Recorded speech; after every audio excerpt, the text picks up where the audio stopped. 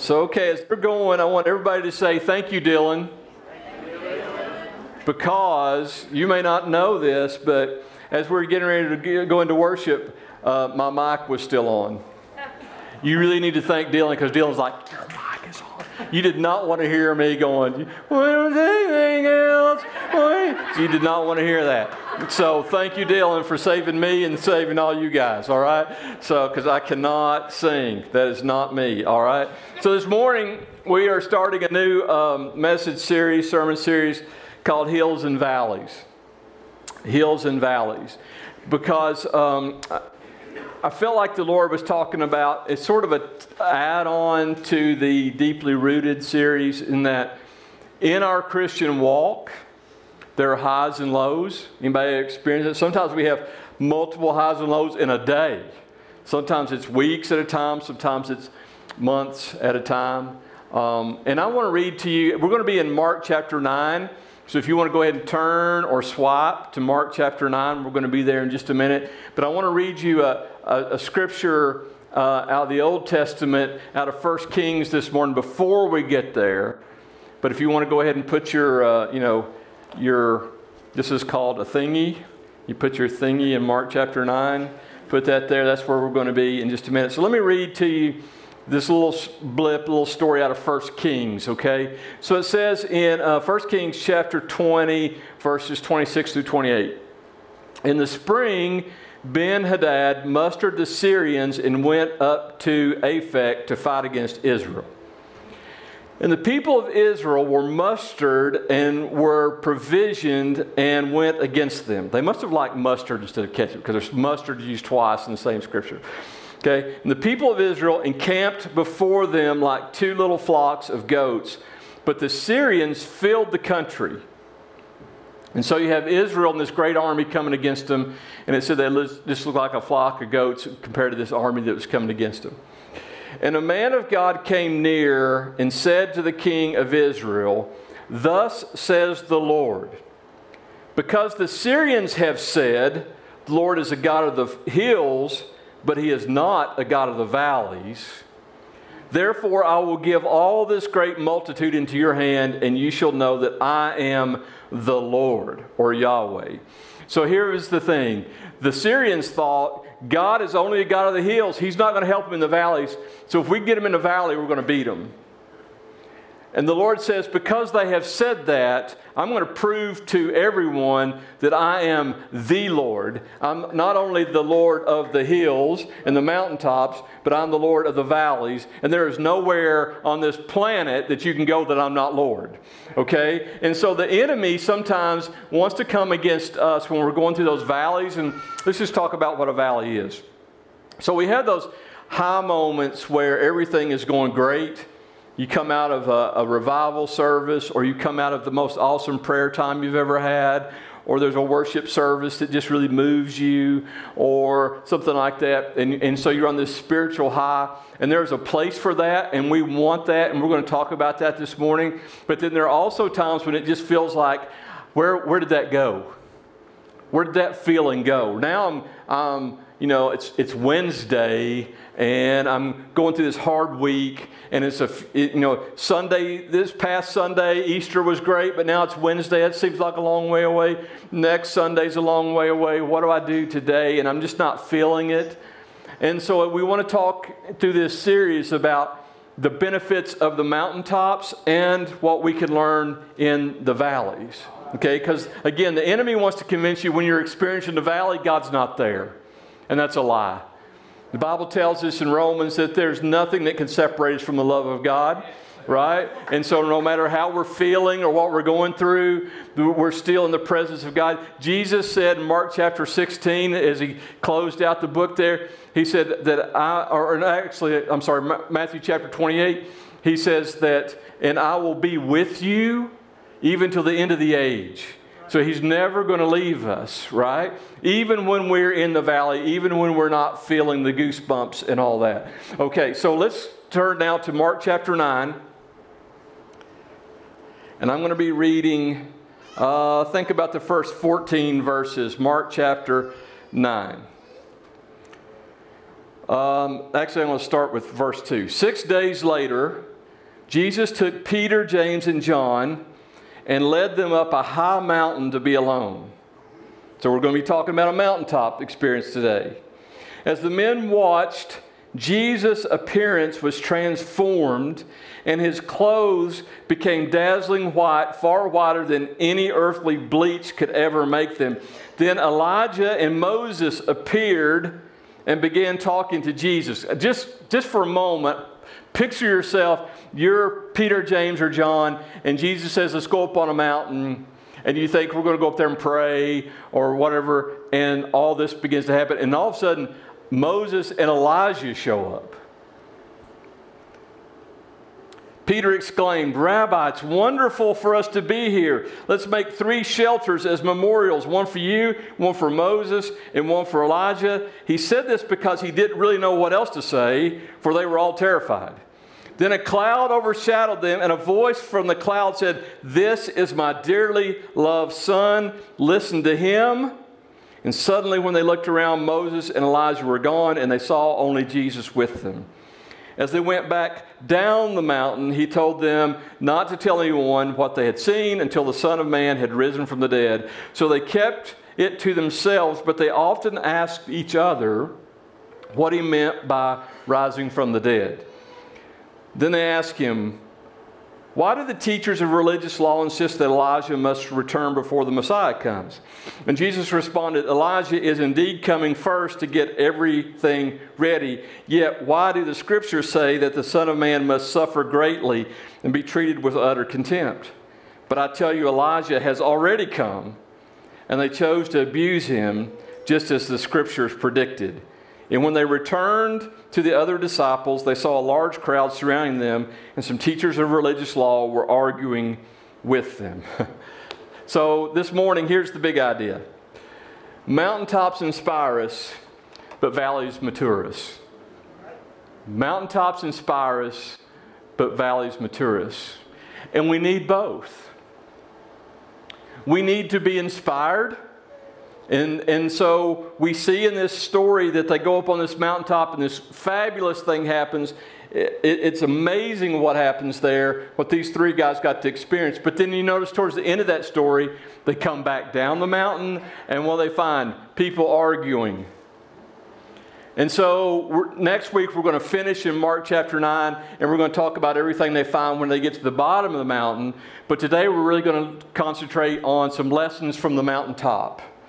Some things that we can learn from their experience on the mountain. And so God wants us to, there are those who say, you're chasing a feeling or you're chasing emotions. And this is not what I'm talking about this morning. I'm talking about experience those spiritual highs. Those moments when you first give your life to Jesus and you think, man, there's nothing better. The moment when you are praying and you feel like you've been transfigured and you're in the presence of God. Anybody ever been there? I mean, or the Holy Spirit just begins to move in your life and you just, man, your whole body becomes electric and everything becomes different and clear. Those are things that some would say don't chase after that. But I'm saying that we do need to chase after that, but it can't be the only thing. Okay? Because there's things that we can learn while we're on the mountain. There's also things God wants us to learn when we're in the valley. And today we're going to talk about what we learn on the mountaintop. So we see that, number one, here's lesson number one. When we're on the mountaintop experience, we can see things that we can't see anywhere else, or we can see things we've never seen before. So on the mountaintop, they see Jesus different than they've ever seen him. They've been living with him, walking with him, preaching alongside of him, learning from him. But on the mountaintop, they see Jesus transfigured, almost like he's in his heavenly state. He's white as snow. He says whiter than any bleach can make him. And so they see him there, and then they see Moses and Elijah. And so in those moments when we are just full of the Holy Spirit, or in those moments when we're just lost in worship, or we're praying, and all of a sudden we just feel like we're not just praying to a God who's up there, we're praying to a God who's right here. Amen. You ever been there? In those moments, we can begin to see things that we've never seen before. And I'm talking spiritually, maybe physically.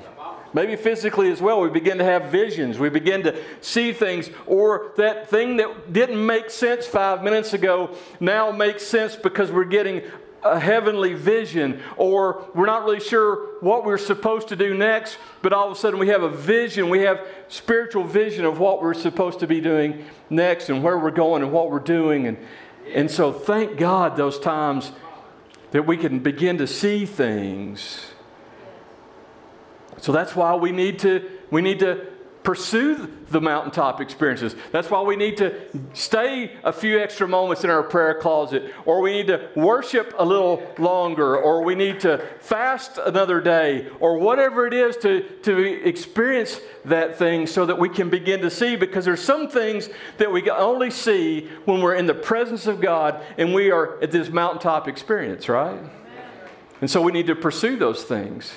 And don't let the world tell you that that's just chasing a feeling. There is that, but I also can tell you from my personal experience, there's authentic times of being in the presence of God when, man, you just do not want to leave. You do not want to leave there, right? And so we see things. Lesson number 2, it's better to remain silent than say something you're not sure of. Now notice Peter says, let's build 3 shelters, one for you and Moses and Elijah. And it says that he only said it because he really didn't know what else to say, but he was just so terrified and he was excited and he just said something. My grandfather used to have a plaque when I knew him, he was a lot of things. He was a judge and a lot of things. When I knew him, he was a barber. And in his barber shop, he had this plaque that said, it's better to remain silent and thoughtful than to speak up and remove all doubt. And sometimes it's better to remain silent. Y'all must have heard that because I like that. What am I saying? And here's what I think we should learn from this. Sometimes in these mountaintop experiences, man, we can get so excited. Amen. And our flesh is so excited that all of a sudden, I've got a word from the Lord, brother.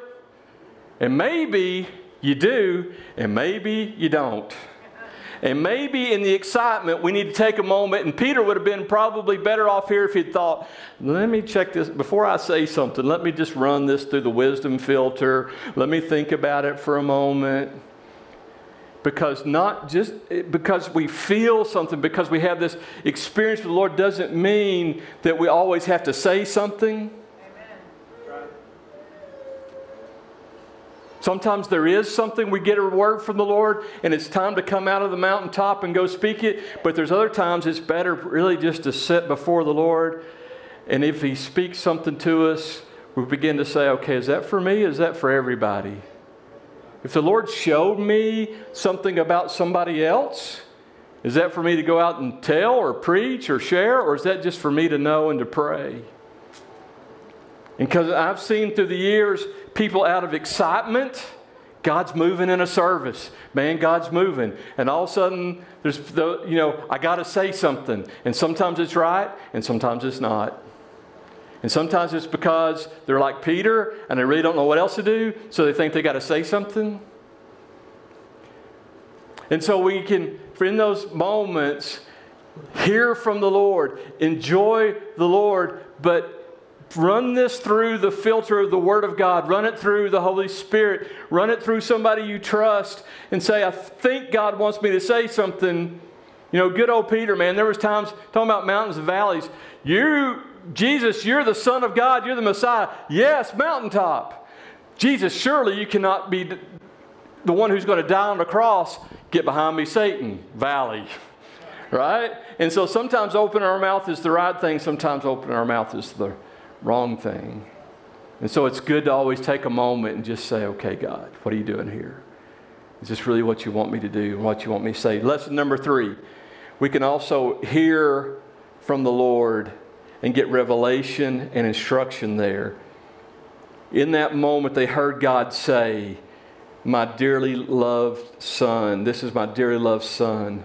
Listen to him. It was while Elijah was on a mountaintop in a cave that he heard the still small voice. In those moments, not only do we see things maybe different than we've ever seen them, but we can hear things we've never heard before. And listen, don't we need to hear the word of the Lord? Don't we need to hear God's instruction? When there are times, man, when I'm reading the Word and it's like, okay, I get it, but I don't get it. I don't know what you want me to do with this. I don't, this makes sense, but it doesn't make sense. I hear what you're saying, God, but I don't understand what you're trying to tell me. And I can tell the Holy Spirit speaking to me. And that's when I need to begin to seek His presence in a way that brings me into this place, this mountaintop experience where I can hear God and hear what He's telling me. Because I'm going to tell you, as the church today, we need to hear the voice of God. There are plenty of other voices out there. There's a million voices trying to tell you how you're supposed to live. A million voices trying to tell you what success is and what's not success, and what the church is supposed to look like and what it's not supposed to look like, and what a Christian is supposed to look like and how they're not supposed to live. And there's all these things, these voices, and there's only one voice, as we sang about, you're my one thing. There's one voice that really should be leading us. It's the voice of the Holy Spirit. It's the voice of God. And that's why we need to get into these places of His presence, in this supernatural, elevated sense of His presence, so we can hear His voice. And if you're not hearing His voice, I just want to encourage you, man, to just begin to get in His presence. You can get it through worship. You can get in it through prayer, or prayer and worship. Get into His Word. Combine those three. It's powerful. And just spend the time there until you hear Him. Until you hear Him, because we need to hear Him. Listen, I've got to make decisions every day. You do too. We all got to make decisions every day of our life. Some of them are small decisions. Some of them big decisions. And we don't need to be making those decisions without hearing God. And in His presence, in the mountaintop experience, we can hear things we've never heard before. It was when Moses was on the mountain that he received the law. Remember that? When he was on the mountain, God called him up on the mountain to give him the Ten Commandments and give him the law. It was while he was on that mountain that he heard the voice of God and he met with Him face to face. And so, man, don't you want to do that? Wouldn't it be awesome to be able to hear the voice of God like that? And we hear the voice sometimes most clearly in those moments. Also, lesson number 4, there's a time and place to share what you receive on the mountain. Sort of talked about that a minute ago, but here's what happens. So it says, as they went back down the mountain, Jesus told them not to tell anyone what they had seen until the Son of Man had risen from the dead. And probably because Peter had already opened his mouth, he's like, don't go down there talking about what you just saw. Now, if you are in this moment, you're like judging Peter. Man, Peter, he said something dumb. Listen, we'd be like, hey, Moses, Elijah, can I take a selfie? Post it. Look who I ran into today. Hashtag 10 Commandments. Hashtag fire from heaven. Big fan. Something like that. We'd be just, hey, Jesus, take a picture. Me, Elijah, and Moses, let's take a... But what he's telling them here is, you saw some stuff up here that I invited you into. And there's going to be a time and a place I want you to share it. But it's not when we get right down to the bottom of the mountain. There's going to be a time and a place. Sometimes when we share things too early, or we share them to the wrong audience at the wrong time, it comes back to bite us. Remember, Joseph shared those dreams. He had those powerful dreams, and he shares them with his brothers, and they didn't like it. And sometimes God will show us things in our prayer closet that He says, okay, I'm showing you this. I'm trusting you with this information. I'm trusting you with this word from the Lord. I'm trusting you with this revelation, but I don't want you to share it yet. King Solomon brings in people and he begins to show them all of his treasures. And sometimes there's a time to share the treasure, and sometimes there's a time to be like Mary, and says that Mary treasured these things up in her heart. And she just kept them there, and she pondered on these things. And we know that there was a time when she did share it because it's recorded in the Gospels. And so when we are in these mountaintop experiences, and when we hear from the Lord, and we get revelation, and we get instruction, and again, we need instruction in those things, we need to ask the Lord, when do you want me to share this, or do you ever want me to share it? Because this may be revelation for you. Everything the Lord tells you is not for you to share. Do you know that? Sometimes it's just for you to know and for you to take before the Lord day after day after day and pray.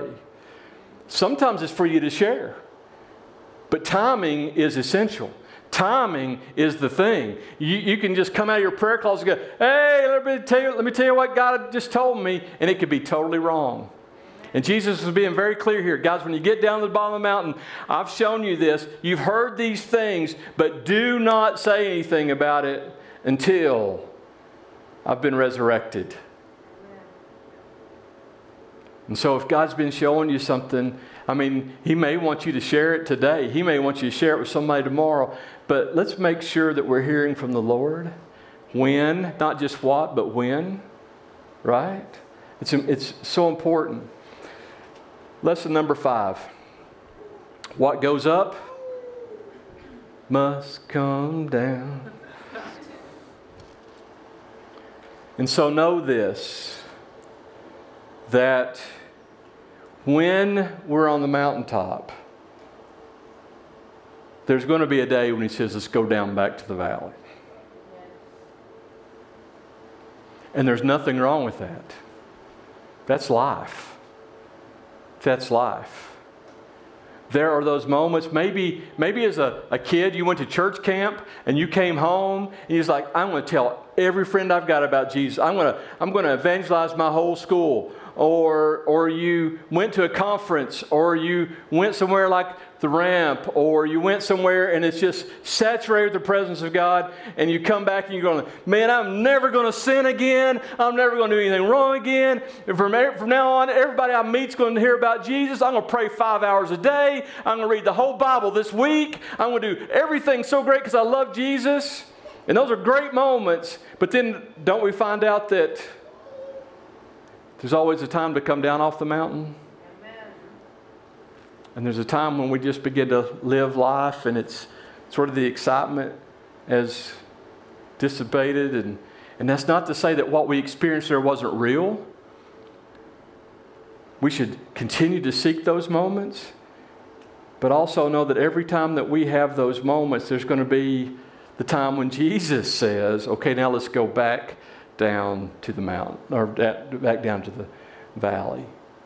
And neither is wrong. Amen. It's not like when we're on the mountain that we're loved by God and we're filled with the Holy Spirit and the Lord loves us and we're doing good, and now all of a sudden I'm back down the mountain and I walk in, and what do they walk into? Arguing.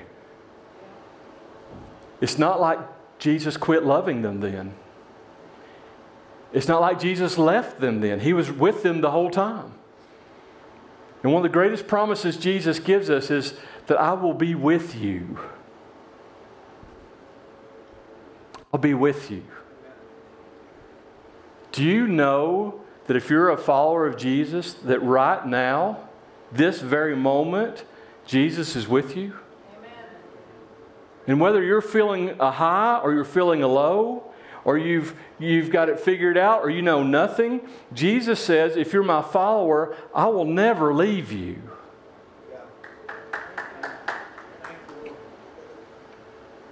And so in this moment, Jesus is in this room.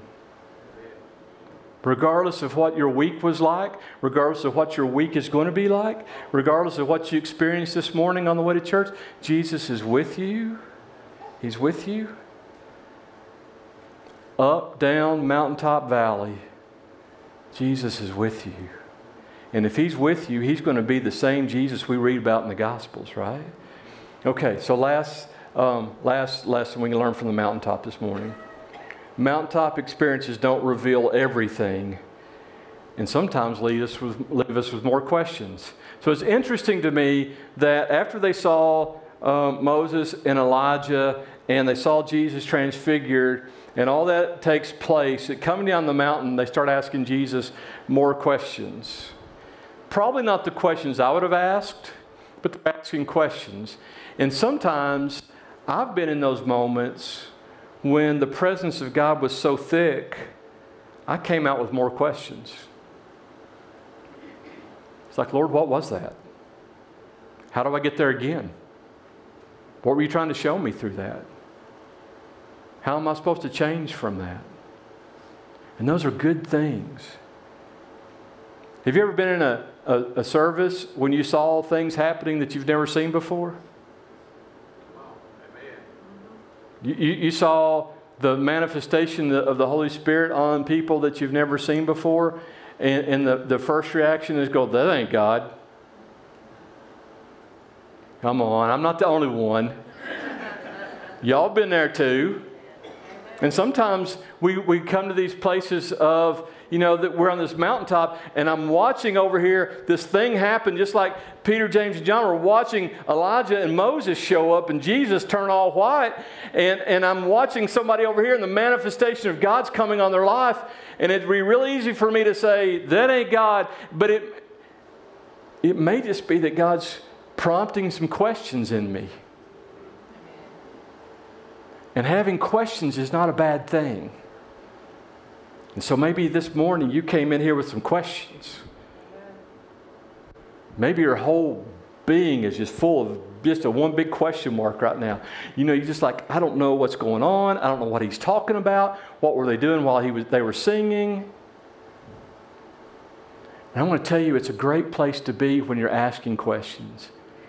When you're saying, Lord, what is this? Lord, what am I feeling? Jesus, who are you? How do I get saved? What does getting saved mean? What's my role in the church? Is this what church is supposed to look like? A lot of questions. And I want to tell you that in the presence of the Lord, many times what God does in my life is He raises some more questions so that He can lead me to a place where He can answer them later. Amen. And sometimes it's digging them out right here. So Lord, I feel like, what is this? Let me find what the Word of God says. Let me go to a brother or a sister that I really trust in the Lord and have them pray. Or maybe I just need to stay in the presence of the Lord long enough that I hear His voice. But listen, if you came in this morning and you're nothing but a question, and you're doubting everything you're seeing, and you're doubting everything you're hearing, and it's all weird to you, imagine seeing Moses and Elijah show up on this stage. Questions. But lean into the questions. Lean into them. Don't let those cause you to run away. Let them cause you to lean towards the things of God, to look in the Bible, to look to a brother or sister you know is a follower of Christ, to begin to pray and ask God. Because here's the thing, guys. Jesus, more than anything else, wants to have a personal relationship with you. Personal, not some far off, vague notion of a God. Jesus died on a cross, shed His blood, went to a grave, rose 3 days later, so that He could have a personal relationship with you. And when you have the questions, you've got the person to ask. Jesus, what are you trying to show me? Jesus, what did this mean? Jesus, they were saying, what did He mean by this? Jesus knew their thoughts. He didn't rebuke them. And so if you've got questions this morning, Jesus has the answer. And Jesus is the answer. Amen. Would you stand with me?